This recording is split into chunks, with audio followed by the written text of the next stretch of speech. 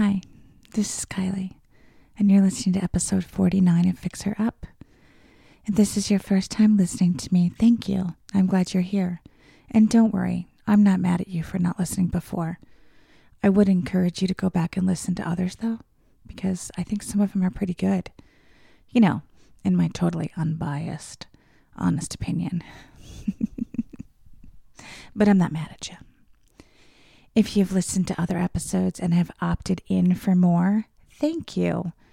I rarely opt in to things, so I am super thankful.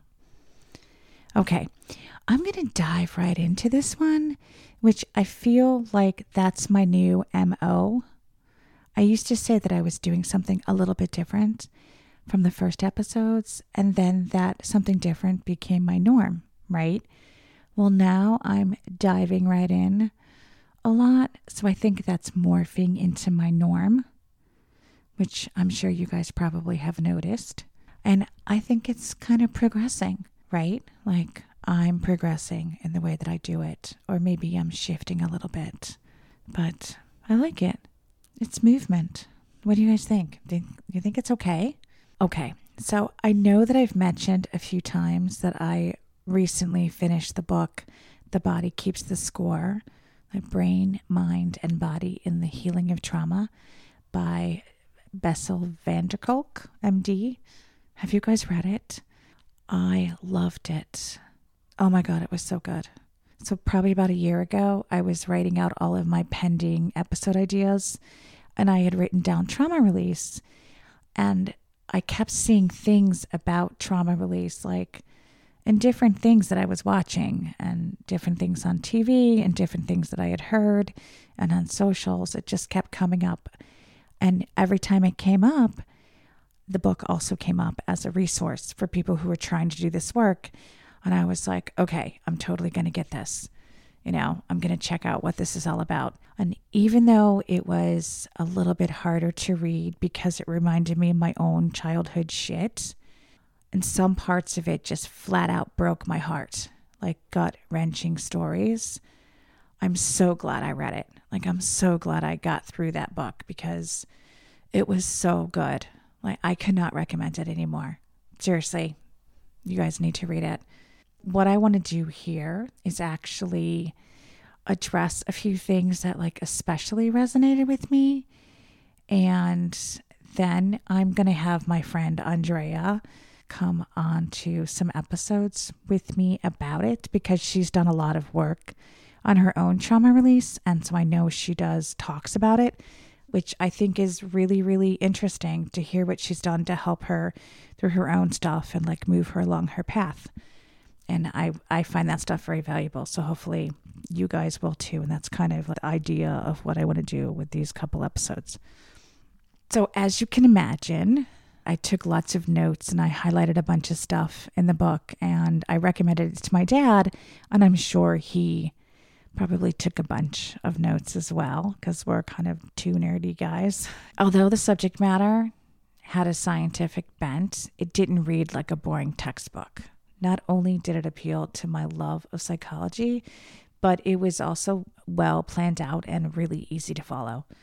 It was really good. And as you guys know by now, I'm all about the stuff that cracks me open and makes me dig into the guts of everything. So yeah, the book was good. So I thought I'd share some of the parts that really got me thinking and how it resonated with me, and maybe some of that will hit home for you guys too, you know. Now, early in the book, Dr. van der Kolk poses the question, are traumatized people condemned to seek refuge in what is familiar? That's on page 31. If anybody cares, I'll kind of tell you where things are in the book if you want to go to certain sections. I think for me, I've definitely sought refuge in what was familiar. And it was part of my big attraction to Alec and to Tommy Lee for sure. I think I can think of like 3 other guys just off the top of my head, just sitting here. Like, it's not a stretch to think that's what I was doing, right? I don't know if I really agree with the word condemned for me, you know, because in my case, I think it's learned behavior and comfortable behavior. But I'm hopeful in that just as I've learned the behavior, that I can unlearn the behavior. Like I'm actively trying to do that. I think it's working-ish. The doctor goes on later to address the enormous difficulty that traumatized individuals have telling other people what happened to them because their bodies experience terror and rage and helplessness. This is on page 43, by the way. I have friends who have expressed to me that they wish that I would talk to them about certain things of my childhood, which I always found such an odd thing to say to somebody. And I mean, talk to them versus talking to my therapist, which is just such a strange comment to me. Like it's still, I don't know. I have somebody that actually said something similar to me recently. They wished that I was sharing something with them versus sharing it on the platform that I'm choosing to talk about certain things on. And again, it was such a strange comment to me. You know, in my 20s, when somebody said that to me for the first time, I was like, oh, okay, all right. You know, like I was just like, whatever. But then when somebody said it to me in my 50s, like recently they said it to me, I was just like, huh. It really made me do a double take, you know, and it was kind of a little hurtful, honestly, because, you know, I think at this age, why say that? Like, why would you say that? You know, I don't know. But I guess that's for another episode. Like, literally, I've written that episode, but I haven't recorded it yet. I'm not sure if I will or not, but maybe. We'll see. Anyways, back to addressing the difficulty in telling people what happened with traumatic events. It used to be really hard for me to talk about certain stuff. And sometimes when I recall stuff or I talk about it, I actually cry. But it's not like a crying, sobbing. It's like a couple tears will just go down my face. You know, like, do you guys cry like that? I used to just cry out of one eye, and my ex-husband used to kind of laugh about it, which is not a very nice thing, but it wasn't a mean thing. But I'd be like, I'm just crying out of one eye. And he's like, what the hell? I'm like, I don't know. You know, it was like an eyeball issue. But anyways, I think people perceive that when I'm crying about it as that I'm not, quote, unquote, over it yet. But I don't think that's really it. I'm not physically feeling stuff like in a flashback kind of way, which is what's associated with PTSD. And Dr. Vanderkolk talks a lot about that in the book. And that's not really what it is for me. It's more of like, it's sad, you know. Like, I remember the first time that one of my therapists said to me that my childhood is clinically described as traumatic. And I was shocked by it. I was just like, what? Really? Like trauma? Really? Like, it just didn't register with me. And he just looked at me and he's like, yes, Kylie, that's what it's called. And I was just like, oh, okay. It just didn't register, you know? I don't know, it was weird. So I think when I cry and stuff, talking about stuff, like it's just a sad part of what happened. And it's just sad, you know? It's not like I'm sad. It's just sad. Does that make sense? I don't know. I don't know what the doctor would say about that. The next part that really stuck out to me was he talked a lot about depersonalization, which is a symptom of massive dissociation created by trauma. And that's on page 72, by the way. So it's kind of like the whole blanking out and not feeling things, like a flat affect, which I call compartmentalizing, you know. And I think it's one of my strong suits. I really do. The problem is, though, after so much depersonalization, aka compartmentalizing, years of doing it, like I'm really, really good at it. But the flat affect kind of seeps into all other areas of your life. And then you don't really feel anything, which isn't good. And I think that a lot of people probably can relate to this on some varying levels. But I'm actively trying to work on that too. I'm trying to feel things as they come up instead of shoving them all the way down. I'm trying to be more cognizant of it as things are occurring. I'm trying, at least. That's something, right? I think I'm doing okay there too. Well, some days, maybe. I don't know. Dr. Vanderkolk didn't focus on only one or two types of abuse or trauma either. His experiences with patients and studies showed him time and again that chronic emotional and psychological abuse could be just as devastating as physical abuse and sexual molestation, which was page 90, I believe. I used to say to one of my therapists, the same therapist who called my childhood traumatic, I used to say to him, at least I wasn't sexually abused too, which is a horrible thing to say, right? I mean, not judging that, oh my God, I was horrible for saying it. That's not what I mean by that. But that's a shitty sentence, right? Like it was something to be proud of or some shit. I don't even know. At the same time, the doctor wrote that if no one rushed to help you when you were needing love or reassurance or comfort, then you discovered other ways of taking care of yourself, and that these people are more likely to experiment with anything that offers some kind of relief. Drugs, alcohol, binge eating, cutting, etc. You know, I think I was 12 the first time I got buzzed after school. My mom didn't even notice that I was like 4 hours late. And I think I was 14 the first time I smoked. Granted, that was probably oregano or ground up dried banana peels or some shit like that, but it wasn't from a lack of trying.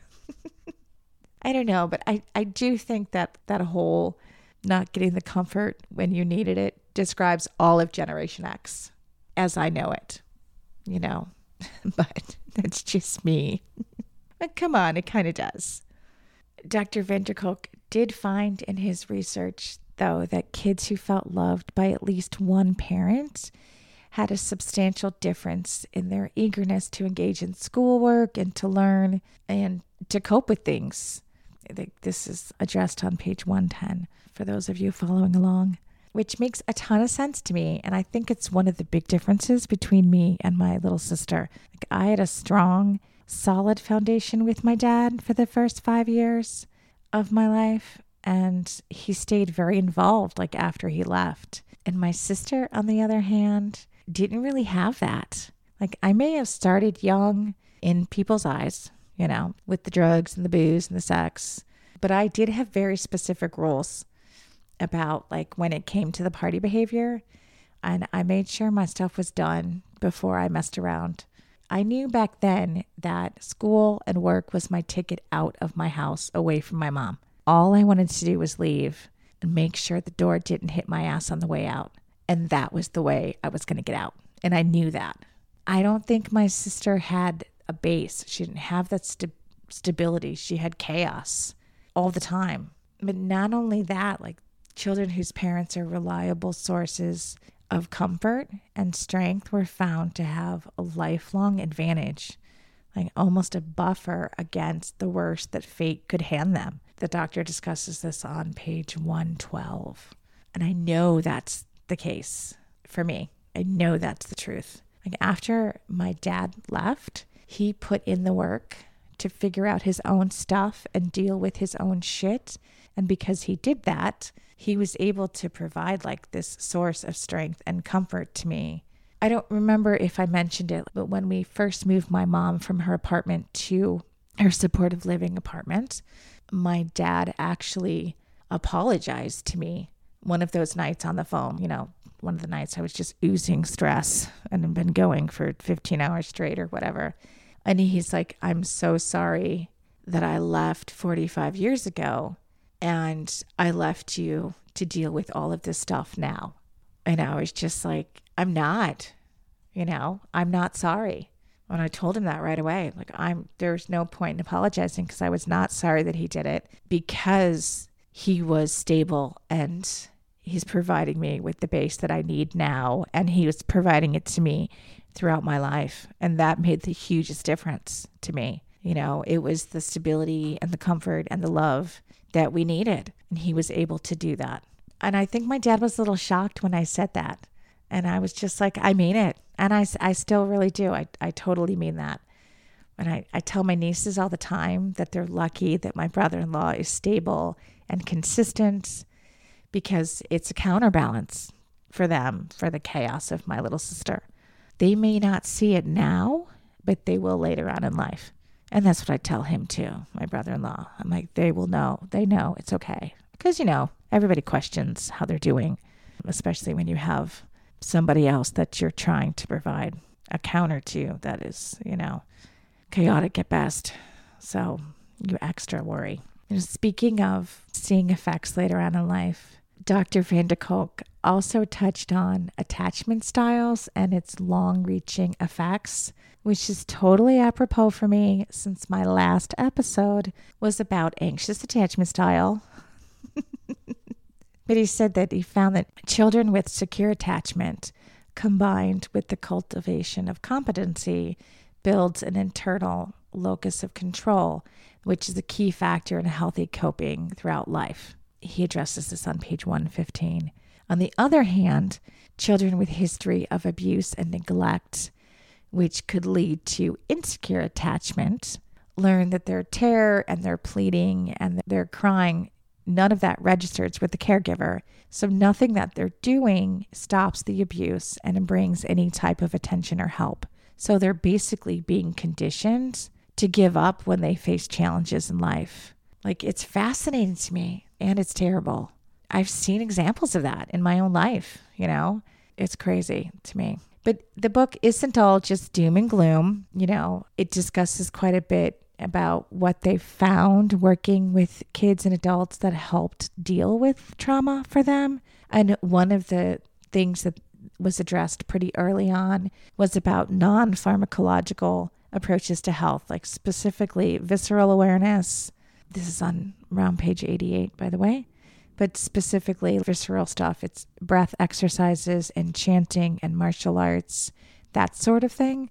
The rhythms and visceral awareness helps people shift out of fight or flight, which I know personally, I have used that technique, and I've used it my whole life, actually, not knowing that that's what I was doing, but I was doing it. Like, there was one summer that the abuse was mostly emotional and psychological. I think I was 14. Yeah, I was 14.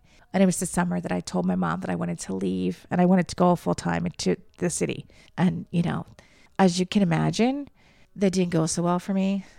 And I told my mom I was leaving and going to my dad. She just about, that didn't go so well for me. But after every fight, I would leave the house and I would get on my bike and I would go to the train station, which was a few blocks away. And, they had a big commuter parking lot in the station. And I would just ride around the parking lot. I feel like I did it for hours. I don't know how long it actually was, but it was night, 10, 11 o'clock at night. And I would just be riding in circles around the train station.